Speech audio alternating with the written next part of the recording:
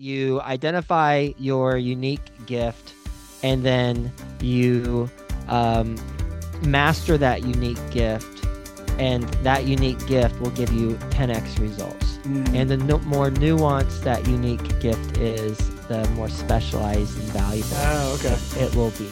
Welcome to the Threefold Real Estate Investing Podcast. This is the podcast where you'll not only learn how you can achieve massive success in multifamily real estate investing, but also how you can simultaneously pursue great relationships with your family and a better walk with God. You can achieve financial freedom through real estate investing without sacrificing the relationships that mean the most to you. Now, here's your host, Lee Yoder. Welcome back, Threefold listeners. I hope you're having a great summer week this week. We've got an awesome guest today. Joe Fairless is joining us from right here in Cincinnati. Somebody I've been following for a long time, learned a lot from. So really excited to get him on the podcast. Just a little bit about him, and then we'll bring him in. He is the co-founder of Ashcroft Capital, which at the time that he sent me the bio, they had $2.7 billion under management, maybe more now. But in addition to his responsibilities with Ashcroft Capital, Joe created the podcast, the best real estate investing advice ever show. It's kind of a mouthful, which is the longest running daily real estate podcast in the world and generates over 500,000 monthly downloads. He's currently also a Junior Achievement Board member, volunteer for the Cincinnati chapter, and has been recognized by the Junior Achievements Free Enterprise Society. Joe volunteers at Crossroads Hospice and was recognized as Multifamily Investor of the Year by Think Realty Magazine. He and his wife, again, right here in Cincinnati, created the Best Ever Causes, which has proudly supported 65 different nonprofits over the last 60 months. Doing a lot there, and then a lot more to get into. But Joe, first of all, thanks so much for coming to the show, man. Hey, I appreciate it. Looking forward to our conversation. Yeah, me as well. Joe, real quick, can you give us just a little bit of background? I mean, from 0 to 2.7 billion is a lot, but just a little bit about how and why you got into real estate, and maybe just real quick, kind of bring us up to speed to today. How and why I got into real estate? Well, we'll start with the why. The why is because I had $1,000 that I had saved, and I was in New York City. I'm from Texas originally, graduated, and then from Texas Tech, went to New York City, and was making $30,000 a year in New York City. Doesn't get you much, doesn't get you too far in New York City, but I kept my living expenses really low, especially for New York City standards. And then I got promoted in my W-2 job, which was advertising. And so as I got promoted, I climbed the corporate ladder, made more money, and eventually I had $1,000 that I could invest somewhere. Didn't know anything about investing. Ended up putting it into a CD with Bank of America, and then after 12 months of them holding my only $1,000 hostage, they gave me about $20 in return. Wow. Nice. And then they taxed me, or the government taxed me on that. And I was like, wait a second, this isn't the thing I want to be doing. And so I started studying up on real estate, did single family homes, bought 4 of them in Texas while living in New York City, started teaching a class because people were curious how I was doing it. And then I had someone attend the class, and he said, if you ever do something larger, let me know. So I knew I had customers before I had a product. Investors before I had an apartment building. And I realized with the single family homes, the cash flow they cash flowed, but then when someone would move out, there goes $5,000. Right. And there goes the profits for the last year and a half for that house. So I knew it just wasn't the way, it wasn't happening how I wanted it to. So I brought in investors, and I ended up buying my first apartment building, or controlling it. Technically, it wasn't a purchase. It was a master lease with option to purchase here in Cincinnati. That's what brought me to Cincinnati. That property did not go well. I lost money, paid back investors plus 14% out of my own pocket over a course of 2.5 years. And then I learned what I should do and what I shouldn't do. And I stopped doing what I shouldn't do, and I started doing more of what I should do. Found a business partner who complemented my strengths, and we formed Ashcroft, and that's where we're at. You've bought a few apartment buildings since. bought a few apartment buildings since Yeah. and have had 26 exits with Wow. an average return of 25.6% net to investors. That's not anything that we project, but that's what we've Yeah. done on Yeah. those Oh man, deals. incredible, incredible, Joe. So much we could get into there. I want to say, I've heard you tell your story about that first apartment building, and I always appreciate how open and honest you are about that, how humble you are about that, because it really allows other people to learn. And I know you have a passion for that, and that shows when you tell your story of that first apartment that you controlled that really did not go well. It's really incredible. The most incredible part of the story is how you stayed so true to your word. And I remember you saying, I was at a conference and you said, I had no idea how I was going to pay my investors back. But I told them I was going to do it, and you did it. I can't imagine, you didn't give all the details about how you scratched and clawed to get back there, but really incredible story. Sure you told it before. So I want to get into some of the other stuff so bad. I'm going to skip that part, even though it's so good. But yeah, I just wanted to, give you kudos for that, for doing it in the first place, but then also being open about it. It's really been helpful for people like me to learn, from you being so open. So, appreciate that. But,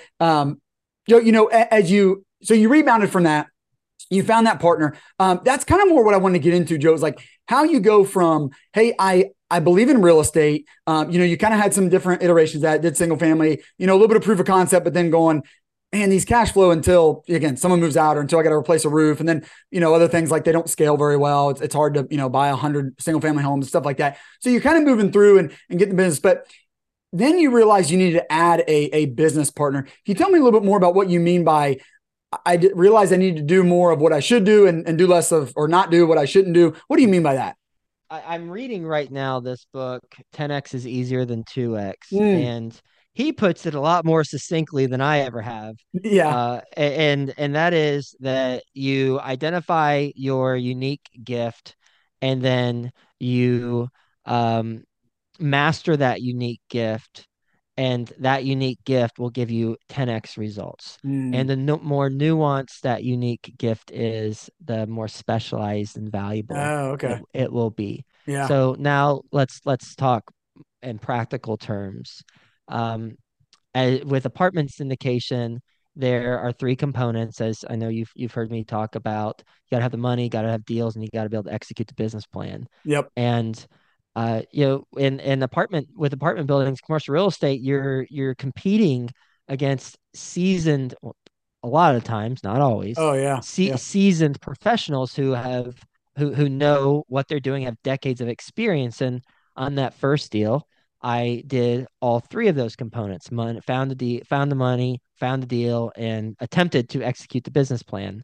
Yep. And I realized that I was not good at finding the right deal and executing on the business plan, putting together the business plan, and then executing on it. So, what I mean by doing more things that I should do is, well, I should do things that I'm uniquely talented at, and I shouldn't do things that I am not talented at. Yeah. Right. And so, when we're as business owners, it's not it's not even apartment syndication specific. It's any type of business. First, you identify Yeah. what are the skill sets needed to be successful in this business. Second, you determine, based on those skill sets needed to be successful in this business, which skill sets do I have that I can do really well? And then you do those things. And third is those other things that are required to be successful in the business that you don't do well. You find someone or someones who do those things well. Yeah. No, it's really good, Joe. As you're talking, it's making me think of like, I love how you put, you're competing against seasoned, really good investors. And it made me think like sometimes people will reach out to me and, hey, Lee, how can I get into apartment investing? And a lot of times they have a full-time job. And I'll often say, it's going to be really hard. Like, kind of what makes you necessarily think you're going to be able to compete with people that are doing it full time? And because it's really hard. Like, if I'm doing it full time and I'm looking for deals full time and I'm then operating my deals full time, how much better than me do you have to be able to do a full time job and do this better than me? Right. And now I'm thinking, Joe, like that next level is going, well, I'm kind of doing all three of those parts to a large degree. And I'm a partner and trying to build this out. And that's what I'm going to get to next. How am I going to be better than your team, Joe, when I must think I'm really good if I think I can do all three of those things: find the deal, find the money, operate the deal. as well as your team where all you're doing, Joe, is finding the money. You got another guy, finding deals and another guy operating the deals. And then, a bunch of people under that. But yeah, that man, that kind of a light bulb moment. And man, that book, just thinking of 10X is easier than 2X, this kind of goes along with that, because when you're doing everything yourself and you own one small apartment building, maybe, and you want to do the next, it just made me think, well, that's going 2X and you're doing everything yourself. You're doing all three of those parts versus if you're just doing one of those parts, it's going to be a lot easier to go get 10 more because you're just doing that one part. And like you were saying, Joe, you're just doing the part that you're really gifted at. So it's easier to do that than try to do that thing and the other things that you're not gifted at. Yeah, that's right. I mean, I've seen that firsthand. I can tell you in the very beginning, a book that influenced me, and it wasn't the title of it, is Gary Keller's How to Be a Millionaire Real Estate Agent, something like that. Okay, And yeah. I've never been a real estate agent. Yeah. Like nor will I ever be a real estate agent. But I read that book, and I had one takeaway, and that is, hire an assistant as your first hire, because Interesting. Yeah. hire someone who can handle those items that you don't need to be handling anymore, and then continue to scale up. But that should always be your first hire. And Interesting. uh Yeah. and so I've seen that. And I was actually just talking on the phone with someone an hour ago, and he is in syndications, and he does a podcast 3 times a week. And he was talking to me like, hey, or he asked me, how do I get more investors? I said, well, you do a podcast 3 times a week. I have a 7-day a week podcast, and 6 of those 7 days are guest interviews typically, and one day is the host just talking. So, but 6 out of 7 days there's a guest. So you've been, in this case, he's been doing his 3-day a week podcast for 2 years. I Nice. said, well, you've been doing your 3-day a week podcast for 2 years. And I do I do my podcast 6 interviews 6 days a week. Well, so every 2 years that you do your podcast, it's like I'm getting 4 years of benefit to your 2 years because I'm doing twice as many. And Yeah. so he thought about it. He's like, whoa, I need to hire an assistant and just do a couple more interviews to like close that gap. Like, yeah, if you want to go farther faster, you've got to do, Tony Robbins, right? You've got to take some massive action, but it's strategic Yeah. action, Yeah. because it's proven that the podcast that he has drives results for what he's seeking. And Okay. so he just needs to do more of it. And Yeah. if I had to start over again, I would do a twice daily podcast. I would change up the format for sure, but it would be interview based, and I'd find 700 guests a year. Wow. And Yeah. I would scale it. I would get after it. I don't know about scale it, but I would get after it for a year, interview 700 people, and figure out a way to make that work, because you're immediately getting influence and reciprocity with 700 people. And it's Yeah. That's been my you experience with the podcast. Yeah. they talk about, I read it somewhere at the beginning, do unscalable things. And Hmm. I'm a believer of that. At the beginning of your business, it's okay to do unscalable things, Okay. because Yeah. they serve as the foundation that you can build your business on. Yeah. Yeah, that's really, I appreciate you saying that. I feel like it gives me permission because I feel like I'm still doing some of that stuff. So I appreciate you saying that. And then kind of want to build that out, Joe. And you mentioned that your first hire was, secretary. So I wanted to talk about that, Joe. As you got going, as you recovered from your first apartment investment, and you were controlling it, was kind of a failure, a learning lesson for you. You found your partner, you started doing more of what you were gifted to do, let him do the other stuff like operating the deal, stuff like that. Joe, as you got going, was there a phase? Because I feel like I've hit this wall kind of, and I've talked to others that have, where you have a partner now, and maybe even got the assistant, but you get going, and at least in apartment investing and as a syndicator, you don't get a lot of cash flow. That's how we're set up. And maybe other businesses are like this too early on, where you're in it so much. And I guess I'm kind of talking about that scaling. It's like going from maybe 0 to 200 units or 300 units. You might be able to do that with a few people. And then you start to feel like, all right, we need to start hiring. We need to start building a team. We need to start building a real business, a grown-up business. I need to act like a CEO more than a solopreneur. But maybe there's not a lot of cash flow. So I've heard some people say, and sometimes it's just observing that some people will do this for 3, 4, 5 years, and they sell a few, and that gives them kind of this big influx, and then they can kind of go hire some people. Some people have their own investments, and they were able to put enough of their own money in, so it does give them the cash flow. But if you just get into this business as a sponsor, at least that's kind of my experience and some others, it's tough. And I wonder if other businesses the same way, where like, it's just tough with not being able to get that cash flow to kind of go make some of those hires. So did you have a point in your business like that, Joe? And maybe kind of how did you get over that hump and get to that next level?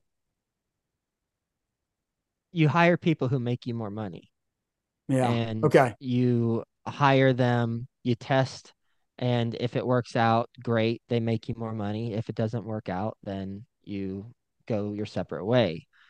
After your administrative assistant, typically the next hire that will make you money, because the administrative assistant frees you up. The next hire is director of acquisition. You can you can immediately or easily attribute a cause and effect. I pay Sure. this much, they make me this much from the acquisition of a property. Okay. So um, the how I think about it is, you live in Cincinnati. Yep. So let's go with that.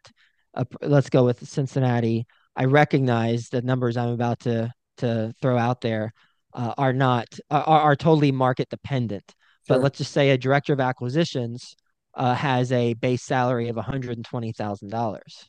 Well, that's $10,000 a month that you are risking on this new hire, not including any bonuses that he or she would make whenever they acquire a property. Right. Therefore, you are you do your research on the person, you make sure that they've done exactly what you're hiring them to do. Yeah. That's a mistake that a lot of people make. They hire people who, and if you're buying apartments, they hire people who um, have bought self storage, but now they're Mm, hiring them to do apartments, or they've bought an underwriter for a lender who knows underwriting apartments through and through, but they don't have connections to with the brokers, or they don't have connections with the owners. So if you hire someone to do that job, then they should already have experience doing that job. And so you're asking me if you're past the beginning stage, if you're in growth mode but beginning growth mode, well then you pay someone $120,000 salary, you risk $40,000. So that's 4 months worth of salary. And you train them, you get them up and running after a month, and you see where they land after 3 more months. And so it's a risk of 40K, but the reward, depending on what the acquisition fee is and what type of deals you're buying, will be much greater when they buy one building, yeah. when they find one building. And then if you find more than one building, even better. If they find more than one building, even better. So that's how I think of it. Okay. Okay. And yeah, because I mean, just, for some numbers, yeah, again, more here in Ohio wouldn't necessarily make sense, but the kind of the sandbox we play in, we might buy a $6 million apartment building, and a 2% acquisition fee on that is 120 grand. So if they can go find you one of those, they just paid for themselves, right? For that Yeah. first year. So hopefully you would hope they could get you at least one of those a year. So you got to be ready for that. Joe, you're taking a $48,000 risk on them. I like how you put it that way. Is that something for you? Would you have that in the bank, like with your company? Would you have that ready to go? I mean, Yeah. yeah, yeah, Yeah. I wouldn't hire someone. Now, this is my risk tolerance. sure. I wouldn't hire someone for 120,000 if I did not have $40,000 in the bank. Like, Yeah, uh, yeah, because that's just, yeah, it doesn't mean you shouldn't, by the way, because, burn the boats, baby. But sure. Yeah, that is. I personally wouldn't do that. Yeah, that's good. So those would be your first two: the administrative assistant, director of acquisitions. One takes some things off your plate so you can focus on the things that really move the needle, and then you hire someone that brings in the deals, which really helps the whole business move forward, because you need deals to do, and then Yeah. you're out there raising money. That's good. And then Joe, it sounds like I think for you to feel comfortable that you wanted to acquire more deals and go find money, you needed to make sure you felt really comfortable that you were going to be able to operate those really well, and that was your first partner to make sure you felt like, yeah, I've got that solid partner. So when we do acquire, when we do bring money in, we're going to really be able to operate well. That's right. Yeah, That's right. that's good. Joe, I want to transition a little bit because I know you're busy podcast. You guys have a big company now, a lot of assets. You do the conference and stuff like that. But I also know you're a family man, Joe, and I always want to know, like, how are you, making sure you're maintaining your priorities as you stay busy? I guess one way I ask is, like, what's a key ingredient for making sure that you're, while attempting to have success in the real estate investing world, you're also having success at home, or the things that, you would consider to be more important than your business? I know you've heard me talk about this before. I focus on integration. Hmm. So not work-life balance, but work-life integration. Yeah. To going on trips with family, business trips with family as much as possible. I'm also intentional about what I do each week. Print out here, you probably can't read it, but it's uh, 5 things that I do, and you got like highlighter things here, and it's 1, 2, 3, 4, 5. So it's 5 things I do 5 out of 7 days of the week, and 10-minute meditation, uh, sweaty workout, read a chapter, one note proactively to someone acknowledging them, but then another is 10 minutes of playtime with my daughter. Mm, And it's dedicated focus time. And it's I can count on one hand how many times it's been only 10 minutes because we go on family walks, we go on a yeah. walk in the morning together. But it's at least 10 minutes 5 out of 7 days of the week. So I'm integration and being intentional about it. Yeah, I love the idea of being intentional, Joe, because I mean, your day can get away from you, right? As you Yeah. jump into it. Just what do they call it? The authority or the authoritarianism of the needy or something, like something feels like it needs done right now. And Yeah. playing with your daughter maybe doesn't feel like it needs done right now, but it does, Right. because it can just get away from you. And then you go days without doing it. That's right. Yeah. Yeah. Yep. It's I don't know if you can see. Yeah, you can see behind me a little bit that countdown clock. And the countdown clock I used to say is my death clock, but now it's my 90th birthday clock. So it's a countdown to my 90th birthday. I've got That's funny. 17,944 days remaining, 8 hours, 18 minutes, and 41, 40, 39, 38 seconds to go before my 90th birthday. And it's a reminder that every moment it matters. And um, I used to say time is the most precious resource that we have, but then I read something in a book. I think it was this 10x is easier than 2x, and he talks about attention is our most precious resource Oh because where wow. we put Yeah. where we put our attention is where we how we spend our time, and that was an interesting distinction of to me, like where do I put my attention, because that's ultimately where my time is going to be directed. So I'm intentional about where I Yes. put my Oh, so attention. good. Yep. Yep. Absolutely. Yeah. Another countdown, Joe. Have you heard the book, and I think it might be a podcast too, the 18 Summers? Just thinking of your daughter that like I you have, guys have yeah. 18. I think I That's a read that scary, book. scary Yeah. countdown, isn't it? Just to think like Right. how, It's only oh man. 18. When Yeah. my daughter's 9, when she hit 9, it was like such a gut punch. Like Halfway. I'm halfway there already. Oh, it's crazy. It goes so fast. But this has been Yeah. awesome, Joe. Hey, I know you're busy. We'll let you go, but just thanks so much for coming on and sharing and being so open about sharing. Joe, is it just Ashcroft Capital? And we'll link best ever podcast and the conference and stuff like that in the show notes. But just Ashcroft Capital. People want to know more about specifically the investments that you guys are doing. Yes. Yep. AshcroftCapital.com. And then what I recommend is at the top right, go to investor perspectives. There's over 100 investor Oh perspectives wow, to invest with us. And I don't know any firm that has this number of that's a lot. testimonials and Yeah. from investors. Yep. Yep. Yeah. If anybody newer investor says, how do I decide? I'm always like, just talk to other investors. I'll tell you how great we are, but you need to go talk to other people that have done it. So that's awesome. Well, good, Joe. Hey, thanks so much, man. This has been really, really helpful for me. I'm sure it has been for my listeners as well. So appreciate you carving out some time and coming on with us today. Hey, good talking to you. Awesome. Take care, Joe. Thank you for joining us for another great episode. I hope you'll take action on what you've learned today. If you enjoyed today's show, please consider leaving Lee a 5-star rating and review. And check him out on threefoldrei.com. Until next time, 1 Timothy 6:17.